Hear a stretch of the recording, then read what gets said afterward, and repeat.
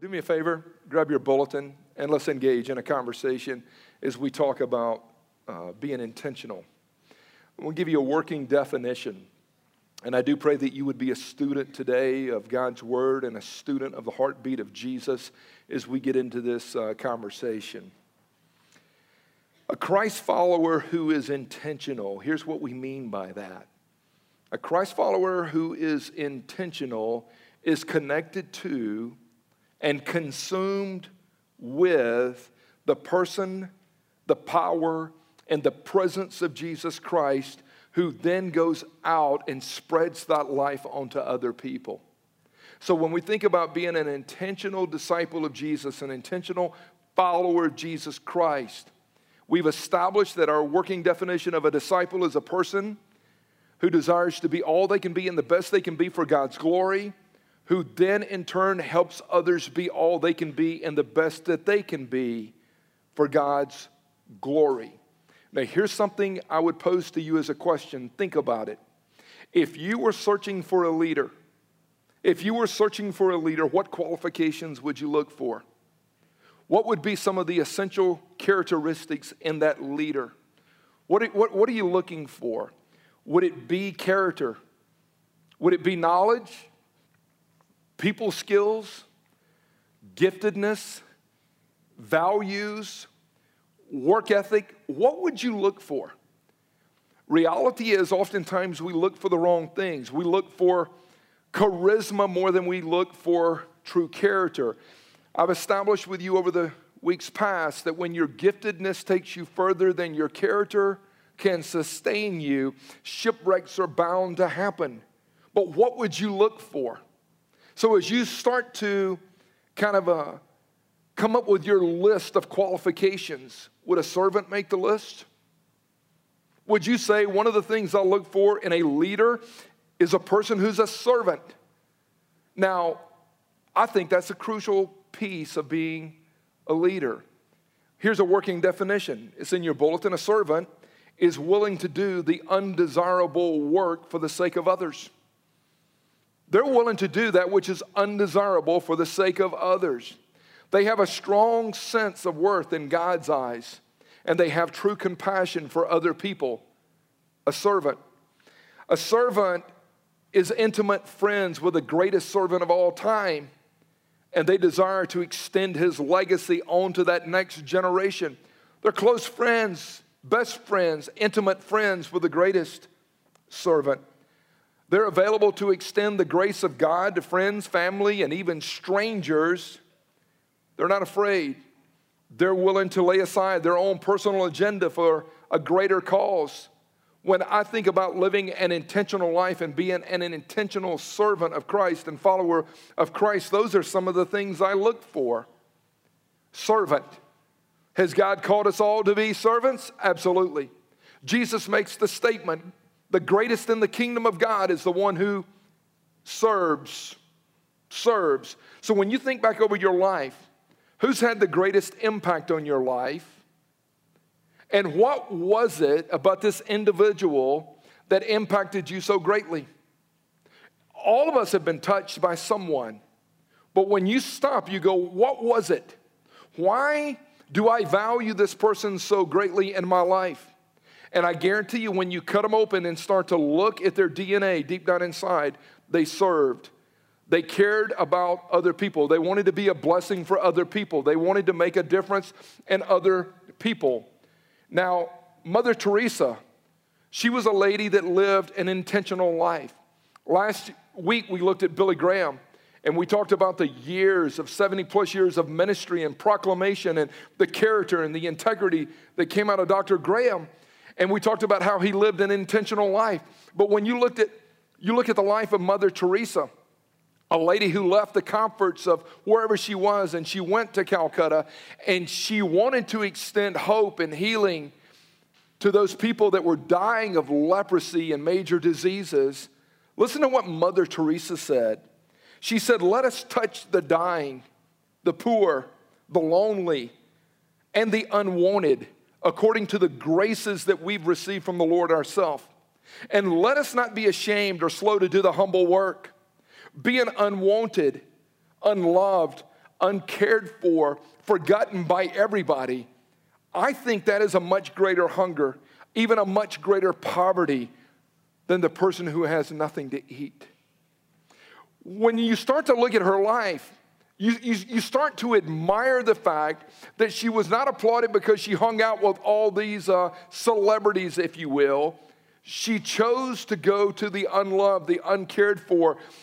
And she said, our real passion is not to keep these people alive as they die, but we just want to allow them to die with dignity. We want to serve them until the end. Who is the most intentional life to ever live? Jesus Christ. And he said the Son of Man has come to serve and to give his life as a ransom for many. I've come to serve and to give my life as a ransom for many. And right there in those last hours of his earthly journey, Jesus gathers his disciples. They leave the Mount of Olives. They make their way over to what is called the upper room. And while they're walking there, Jesus is talking and teaching, and then they get there, and we pick it up in John 13. I want you to see this. Jesus knew that his hour had come to leave this world and return to his Father. He now showed the disciples the full extent of his love, full extent of his love. Jesus, knowing that the Father had put him in complete charge of everything, that he came from God, he was on his way back to God, he got up from supper, laid aside his robe, taking a towel, he girded himself. He poured water into the basin and began to wash the disciples' feet and to wipe them with the towel with which he was girded. When he got to Simon Peter, Peter said, Master, do you wash my feet? And Jesus said, if I don't wash your feet, you can't be a part of what I'm doing. Then Jesus said, Peter, my concern really is not hygiene, it's holiness anyway. Then Jesus, after washing the disciples' feet, he took his robe, put it back on, went back to his place at the table, and Jesus said, do you understand what I've done to you? You call me teacher and master, and rightly so. This is what I am. So if I, the master and teacher, washed your feet, you must wash each other's feet. I've laid down a pattern. What I've done, you go do. Now, this is the last hours of Jesus' earthly life. And I want you to get this. What teaching did he want to cement in the heart of the disciples right before he goes to the cross? And Jesus emphasized serving. Now, he's in the upper room. And in the culture of that day, when you entered into a guest's home, the person who was a servant with the lowest rank would come over and wash the feet of the guest. The problem here in this text is that it's a private meeting. It's only Jesus. It's only the disciples. And so they look around. They've walked these dusty roads in Jerusalem. Their feet are dirty. They wear sandals. And they're looking around. And none of them was willing to do what needed to be done. And when you read the text, it says Jesus laid aside his robe. For a rabbi, his robe was a statement of identity. It was a statement of authority. And Jesus takes off his robe and willfully lays aside his identity or authority amongst these guys. He was their teacher. He was their rabbi. He was God in flesh. And the Bible says he took a towel. That is the statement of a servant. That is laying aside and becoming the lowest of all rank to become just a servant. None of the other disciples would do this, because if one of them would have stepped to the plate and said, I'll wash feet, what they would have been saying is, I rank lower than the rest of you. I'm the most inferior disciple out of the bunch. But they had had a powwow just days earlier, and they wanted to talk about which one of them was the coolest and the greatest. And they wouldn't do it. So what Jesus Christ does in this moment rebukes the pride of these disciples. And what Jesus is communicating, guys, if you're going to represent me, you've got to do as I've done. You've got to lay aside whatever position, whatever title. You can't leverage your authority and be my disciple. You've got to lay it aside, and you've got to be willing to become the lowest of lows. Philippians 2, do nothing out of selfish ambition or vain conceit, but with humility of mind, regard others is more important than yourself. The great kenosis passage. If you're ever going to have influence and impact in people's lives, it's going to be because you were willing to be a servant. So here would be some questions I would ask you, and ponder this when it comes to what Jesus did with his disciples. What assignments are below me? What assignments are below me? Then you've got to ask the question, what tasks are too small for me? No, I'm the CEO, I'm the boss, what tasks are too small for you? And then you've got to ask, am I willing to risk being inferior to other people?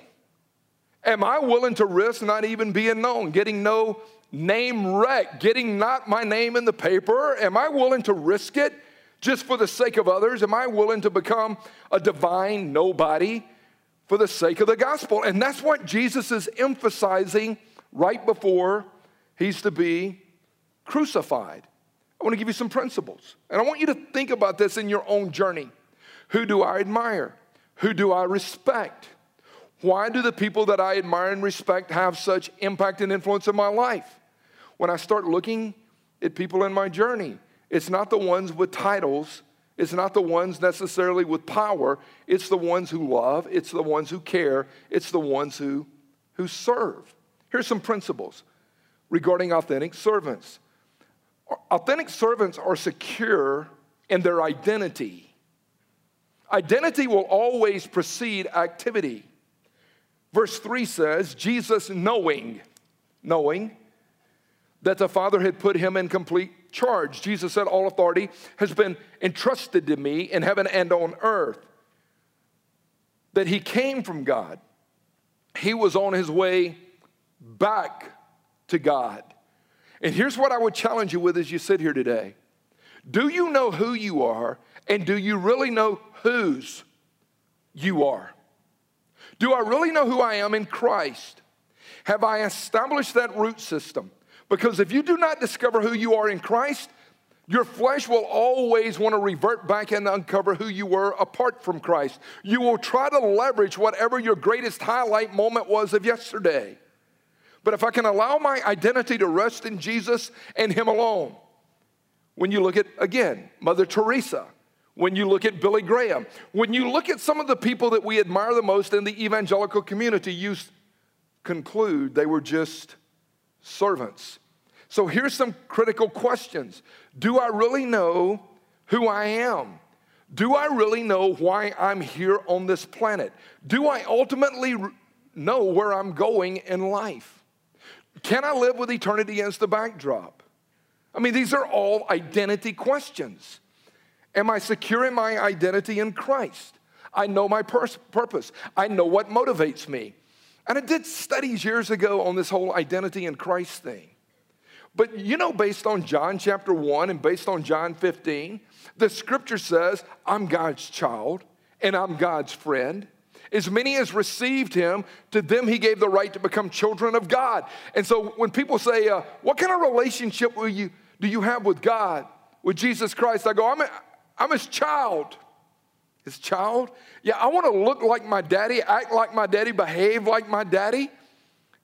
I'm called a child of God. Is there an identity that trumps that one? Then John 15, Jesus said, greater love has no one than this, that he would lay down his life for his friends. I no longer call you servants, I call you my friend.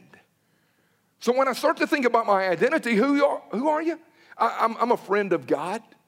A friend of God, not an associate, not an acquaintance, not just a distant connection. I'm a friend of Jesus Christ. Really? That's my identity.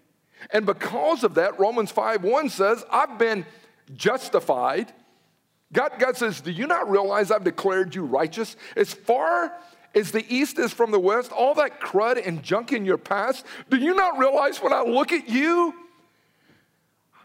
I look at a person that I say that I have declared through my shed blood is righteous. I was meeting with a guy on Friday, and we were sitting there talking through some things.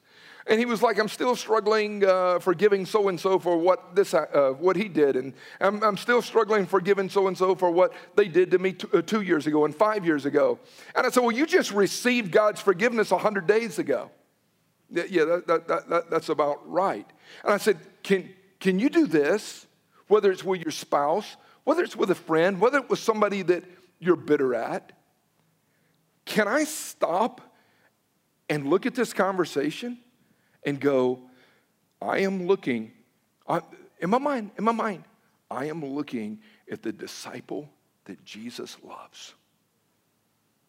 I don't care what he's done. I don't care where he's been. Do I have the ability, Martha, do I have that ability to stop and go, the disciple that Jesus loves is talking to me, Chad? Can I tell you that changes the whole dynamic of conversation? How can I be mad? I almost used the P word. Ticked. How can I look at a person with a twisted perspective and think, the disciple that Jesus loves is talking to me? That's what God calls you. He says in 1 Corinthians 6, you've been bought with a price. You belong to God. That's me. That's part of my identity. Colossians says I'm redeemed, I'm forgiven, I'm complete in Jesus Christ. If I'm redeemed, I'm purchased by him. And if I'm forgiven, all of my junk has been dealt with, past, present, and future. And if I'm complete, it means I don't need anything else to validate me. I'm complete in Jesus. Jesus plus nothing equals completion. So knowing who you are and liking who you are frees you to be who you are in Christ. When you start to study authentic servants, what you'll see is they're secure in their identity. Here's a second thought. True servants, they live their worth. They don't have to prove their worth. And this is a huge thing. This is a huge thing. I was out and about a year ago, and this guy who is lost and who's yet to become even a C, confess Christ. I mean, he's still probably an infant B in his rationale. He was using all this knowledge and power kind of statements. And my friend who is a believer, once the conversation was over with, he's like, man, why do you think he does what he does? Why do you think he uses that kind of position and has to leverage his knowledge, etc.? I said, because he has to try to prove that he has worth. He can't live his worth. His worth is not rooted in the gospel. His worth is rooted in himself, and he's only as good as his last performance. So he better perform very well right now to show everybody he's worth something. You ever seen people that constantly have to prove their worth? Jesus got up from supper, set aside his robe, and grabbed a towel. We serve because we get to, not because we got to. We serve because we get to based on the empowering work of the Holy Spirit, not because we have to. We're not forced to, but we're invited to partake with Jesus and do as he did. Are you trying to prove your worth? No. Servants don't ask, what's in it for me? What can I gain from this? That's not what a servant asks. Servants are not attached to their own personal agenda. They're not doing something to get something. They're not working you so that you're going to benefit them. If I learned anything in all those years, those 20 plus years that Barb and I served in the athletic community and with that entertainment culture, they were so used to people wanting to get close to them because they had money, wealth, and all this so that what others could get. And when they realized, you don't want anything from me. Well, you don't have anything that's going to complete me because I found my completion at the foot of the cross when I cried out to Yeshua to save me. You don't have anything that's going to make my life any more full. You may have some earthly conveniences and comforts, but based on my study, those things are going to burn one day. And people want to know, are you leveraging something? Are you working me? And when you come into a scenario as a servant and you can live your worth, you just ask the question, how can I make things better? how can I be a blessing to these people right here? How can I be a giver and not a taker? How can I contribute something in the moment to maybe be a blessing to other people? Servants never say, I didn't sign up for this. It's not part of my job description. There's a lot of things that we like to do that must be confronted with what needs to be done. But I'm just telling you right now, authentic servants do their best with what they have. And one of the things that we care about here is we would rather have 1,000 people. Whatever your gift mix is, whatever your talent is, we would rather have 1,000 people radically serving than to have this so-called perfect church that's run by just a few elites. You'll see that the Cross Loganville is made up of a variety of ragamuffins that come from different pedigrees. Most of us are Sooners and Mutts, Gentiles. But we just want to come together and resource what we've got and work together. We're not looking to have this perfect environment. We were talking to my buddy Matt back on the sound today, and it's like, no, we don't have to have the best lights. We don't have to have the best smoke and mirrors. We don't have to have the shining balls. That's not who we are. We want the church to leave the building. We don't want the building to become the end all of what we do. We just want people that are coming together with grateful hearts saying, I'll serve, I'll give, I'll take part in that. I like that vision, I like that mission. You're trying to connect people with Christ and others, I can do that. You want to reach 1,500 people with the gospel over the next 5 years? I want to reach them and teach them and train them. I want to be a part of that. So we never value here what we do based on bricks and sticks and how many butts are in a seat. We believe God inspires you to do what you can with what you have, no matter where you're at. And if we start to live that out, we get pretty free. Here's a third principle of an authentic servant. They're secure in their identity. They live their worth. They don't have to prove their worth, but they find joy in serving other people. They find joy. Jesus poured water into a basin and began to wash their feet. He found joy in serving his boys. He knew, earthly speaking, that he had about 24 hours left with these guys. He didn't have to leverage his authority. Let me take care of these boys right here. But I want to give them a model. I want to give them a standard. I want to show them that as I die and as the Holy Spirit is poured out here in about 50-something days, I want them to know that the greatest impact they'll have in the world is because they're serving. Maybe St. Francis got it right when he said, preach the gospel, and when necessary, use words. Maybe it's because of the way we live our lives. Maybe it's because we become broken bread and spilled out wine. Maybe it's because we bought into what I said last week, that we are nothing more than stewards and managers. We don't own anything anymore. We gave up all rights of ownership. And so when we're looking at it going, wow, I can go out and be a blessing. I can be a giver, not a taker. God is calling me just to take care of people. There's joy in serving others. We've got a girl in the church. She just got diagnosed here recently with some cancer issues. And this was so beautiful to me. So this girl is going in on Tuesday, and they're going to put a port in her, and they're going to start chemo and different things that are going to happen in her life. Well, as soon as Barb got wind of that, she sat down and she made her kind of this chemo pillow that she could put on her seatbelt because she knew that the pressure pushing on that port could cause a discomfort. And she made that thing this week, and she brought it to that girl's husband because she's going in Tuesday, and she's like, I just wanted to bless her. She didn't do it so anybody would know about it. She just did it because there was a need, and she said, I can do that. I can minister to that need right there. And there's so much joy in serving other people. Not because you're going to be applauded, not because there's going to be a check written, not because somebody is going to stroke you on Facebook. Just because, hey, that person cleaned up, that person served, that person gave, that person doesn't need any credit. Do you know what oftentimes crushes a fellowship? And we crush this kind of stuff pretty quick here. When we see a person who's got insecurities and inadequacies and they have a need to be needed, and as soon as they are not asked to participate in whatever that assignment might be, they get their feelings hurt and they want to gripe and complain and act like the world's coming to an end, all they're telling me is my ability to serve authentically is hindered right now. I'm functioning out of who I am in people, not who I am in Christ. I need some help. I'm not capable of serving right. And we want our whys to be right. You hear me talking? We want people to serve, but we get exposed oftentimes. And when there's joy in it, Chad, we go, there's joy in taking care of other people. There's joy in blessing other people. There's joy in taking a meal to somebody who's knocked down. There's joy in making a blanket for a baby that was just born. There's joy in helping. You fill in the blank. Here's a fourth thing. Authentic servants multiply their influence by empowering others.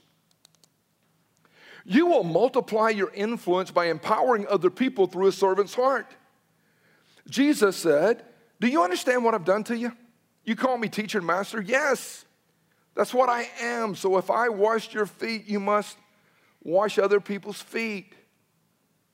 You can go do this. I'm about to multiply my influence by empowering you, but the way I'm going to empower you is I'm going to have to show you what it looks like. Write this 5-part process down. It will absolutely work. Paul said in 2 Timothy 2:2, the things you've heard from me and seen from me in the presence of many witnesses, go entrust these to other faithful, godly men and women who will entrust them to other people. That's what he says. So here's kind of the equipping and empowering process. This would be good for you to have. 1, I model it. You hang out, you can watch it, you can observe it, but I'm modeling it. And I see this happening even in our own family. Just model it. Model it. Model it. Barb was saying not long ago when Benji was like 4 years old, and we don't know why he put a tie on, but he would stand on the fireplace like he was preaching. Well, Daddy ain't wearing no tie, homie. I don't know where you saw that one out, but you got the other part of it right. But if you see my little Hannah take to the kitchen, you'll go, what's up? She's seen her mom do it. Well, watch me. She's in the kitchen. She's taking care of us in that area. You model it. Then you start to mentor. Mentor. Check this out. I do it, but you're going with me. I'm going to go do this wedding, but you're going with me. I want you to see how we kind of build up to it, some of the things we do. I'm going to do a funeral, but you're going with me. I'm going to go speak, but you're going with me.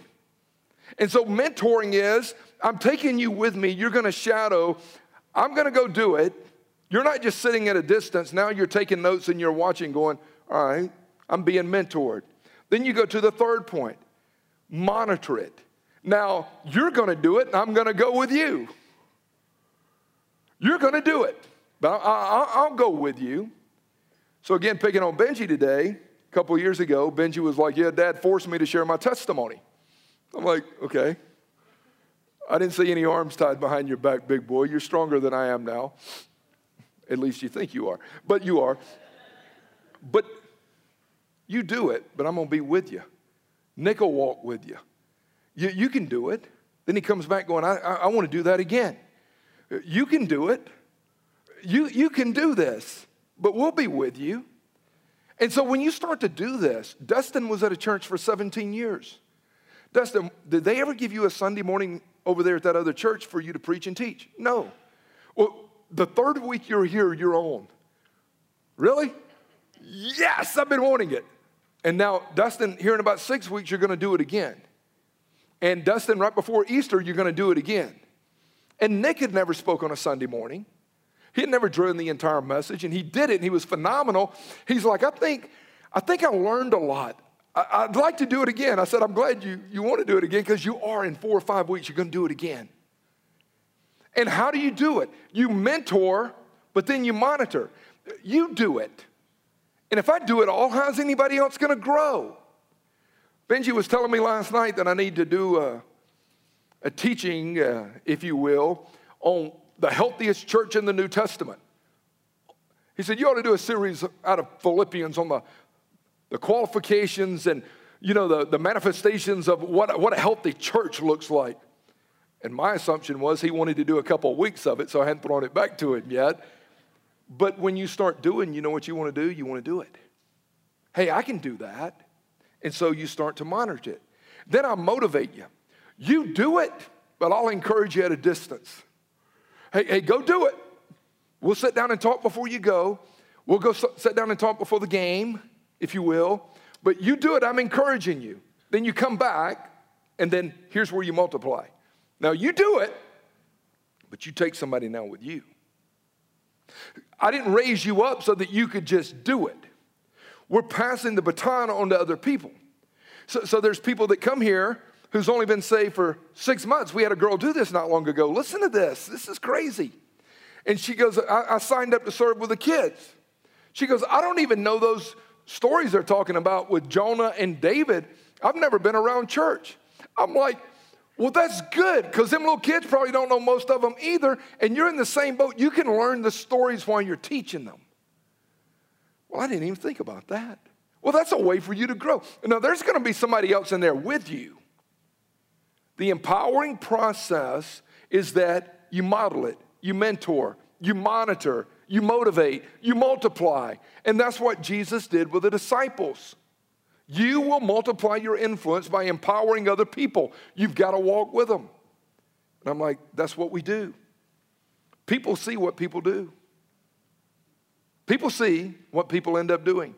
They say about 89% of learning is through what we see. What do you see? Only about 10% is through what we hear. My little dude, Caleb, personally, he does struggle with dyslexic issues. He struggles with reading text.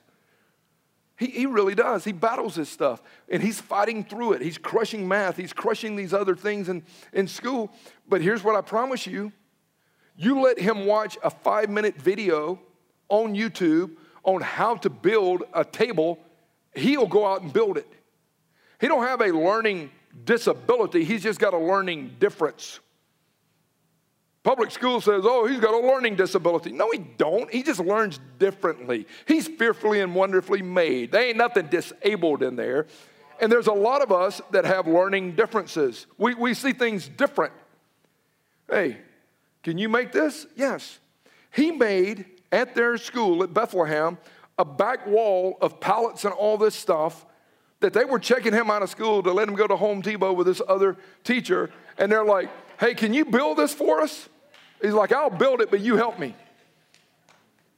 I'm like, that's what I'm talking about. Is he going to do well? He's going to do well. But he's a visual. And there's some people that's like, come on, I want you to see this. I want you to do this. That's how we serve. I don't know what I'm doing. Well, you're going to go with somebody. You're going to hang with somebody. We want to motivate you. We want to model this for you. You can do it, Paul. You can lead that small group. Jai, you're going to be leading a small group before long. I don't care if you haven't been saved but 6 months or 6 weeks. You're going to be trained so that you're going to start to impart that to other people. We're not going to sit and soak and die. We're going to get our butt out of the seat in the game and start participating. Come on, somebody. That's what we want to do. We want to be in the game. Last point here, Rager. Give it up for Rager, man. Welcome back from Mexico, Rager. We're glad to have you back, bud. Luke made an observation that he gained 1.2 pounds while he was there, so I'm so fired up for that extra enchilada. So here's the next thought. Servants live a blessed life. Jesus made this statement. I've laid down a pattern for you. What I've done, you do. I'm pointing out the obvious. A servant is not ranked above his master. Say it my way, a player doesn't give orders to his coach. If you understand what I'm telling you, act like it and live a blessed life. You want to live a blessed life. Jesus is looking at his disciples saying, if you will do and model with the right why and start to serve, you're going to live a blessed life. Had a conversation this past week, and this couple was like, well, we're struggling through what is the roles and responsibilities within marriage. We just wanted to know what the church's position on this is. And I said, I've got an assignment for you. Well, I've been doing a study on what a woman's role is. That's good for you. Why don't you follow Jesus and see what a servant looks like? Why don't y'all compete with each other to see who can wash each other's feet the most. Then you won't worry about what roles and responsibilities look like. You won't be saying the man is the head of the house. Oh, if you're the head of the house, then you better be washing everybody's feet. Greatest in the kingdom is the one who serves. You're blessed if you serve. Now, there's a lot of things that I don't want to do. Y'all hear me talking? I'm just being straight up with you. I came home from church on Wednesday night. We were here for a while. Had a partnership class. Man, it was so powerful. And I'm like, man, I am so ready to get home. It's about 9:15. Whoo, I'm so happy. And I pull in the driveway. I'm like, yes, they've taken the trash up to the road. Thursday morning's pickup day. I'm like, I like the way them kids serve. And I start to walk into the garage, to walk into the house. And I'm like, you've got to be stinking kidding me. And there is a pile of cat vomit crap, something laying right there before I'm to take my first step in. And I said, Hannah, come here, baby. You know I don't want most of them cats anyway, but I do buy the cat food and feed them because they're your cats. Hannah, did you see that there?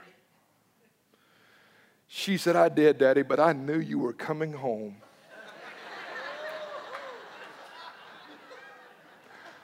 You know I can't do that. I'm like, I know you can. You can. You just won't. But there's a lot of things we do we don't like to do, right? But when we are able to confront what needs to be done and lay aside just what I like to do and to go, what's going to build up this body? What's going to make this person better? How can I be a blessing in her life? I mean, there's conversations you end up having. We have all the time. Our staff does one-on-one talks. But it's like, what is God calling me to do? What is God calling me to risk? What assignments have I ignored because I think I'm above that? Oh, I'm not taking care of kids. You might be training the next Billy Graham. The mission is, we're not taking care of kids. We're reaching, teaching, and training the next generation to connect them with Christ and their world. You hear me? We're not out parking cars. We're out there reaching and teaching and connecting people as they first come in to have a healthy first touch, so that by the time we get them in the doors and a greeter meets them, they have another good touch experience. Is this manipulating them? No, it's to just say, we're here to serve and we love you. Can we all serve? Can we become broken bread and spilled out wine so that others can taste and see that the Lord is good? Jesus said, go into the world now. Go into the world and live out some extravagant acts of kindness and bless other people.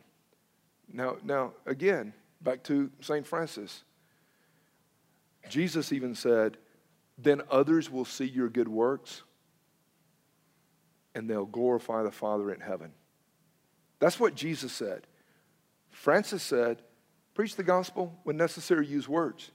Jesus says, they will be so overwhelmed with your love and kindness and tenderness and servant heart that they'll want to glorify me because it will blow their mind.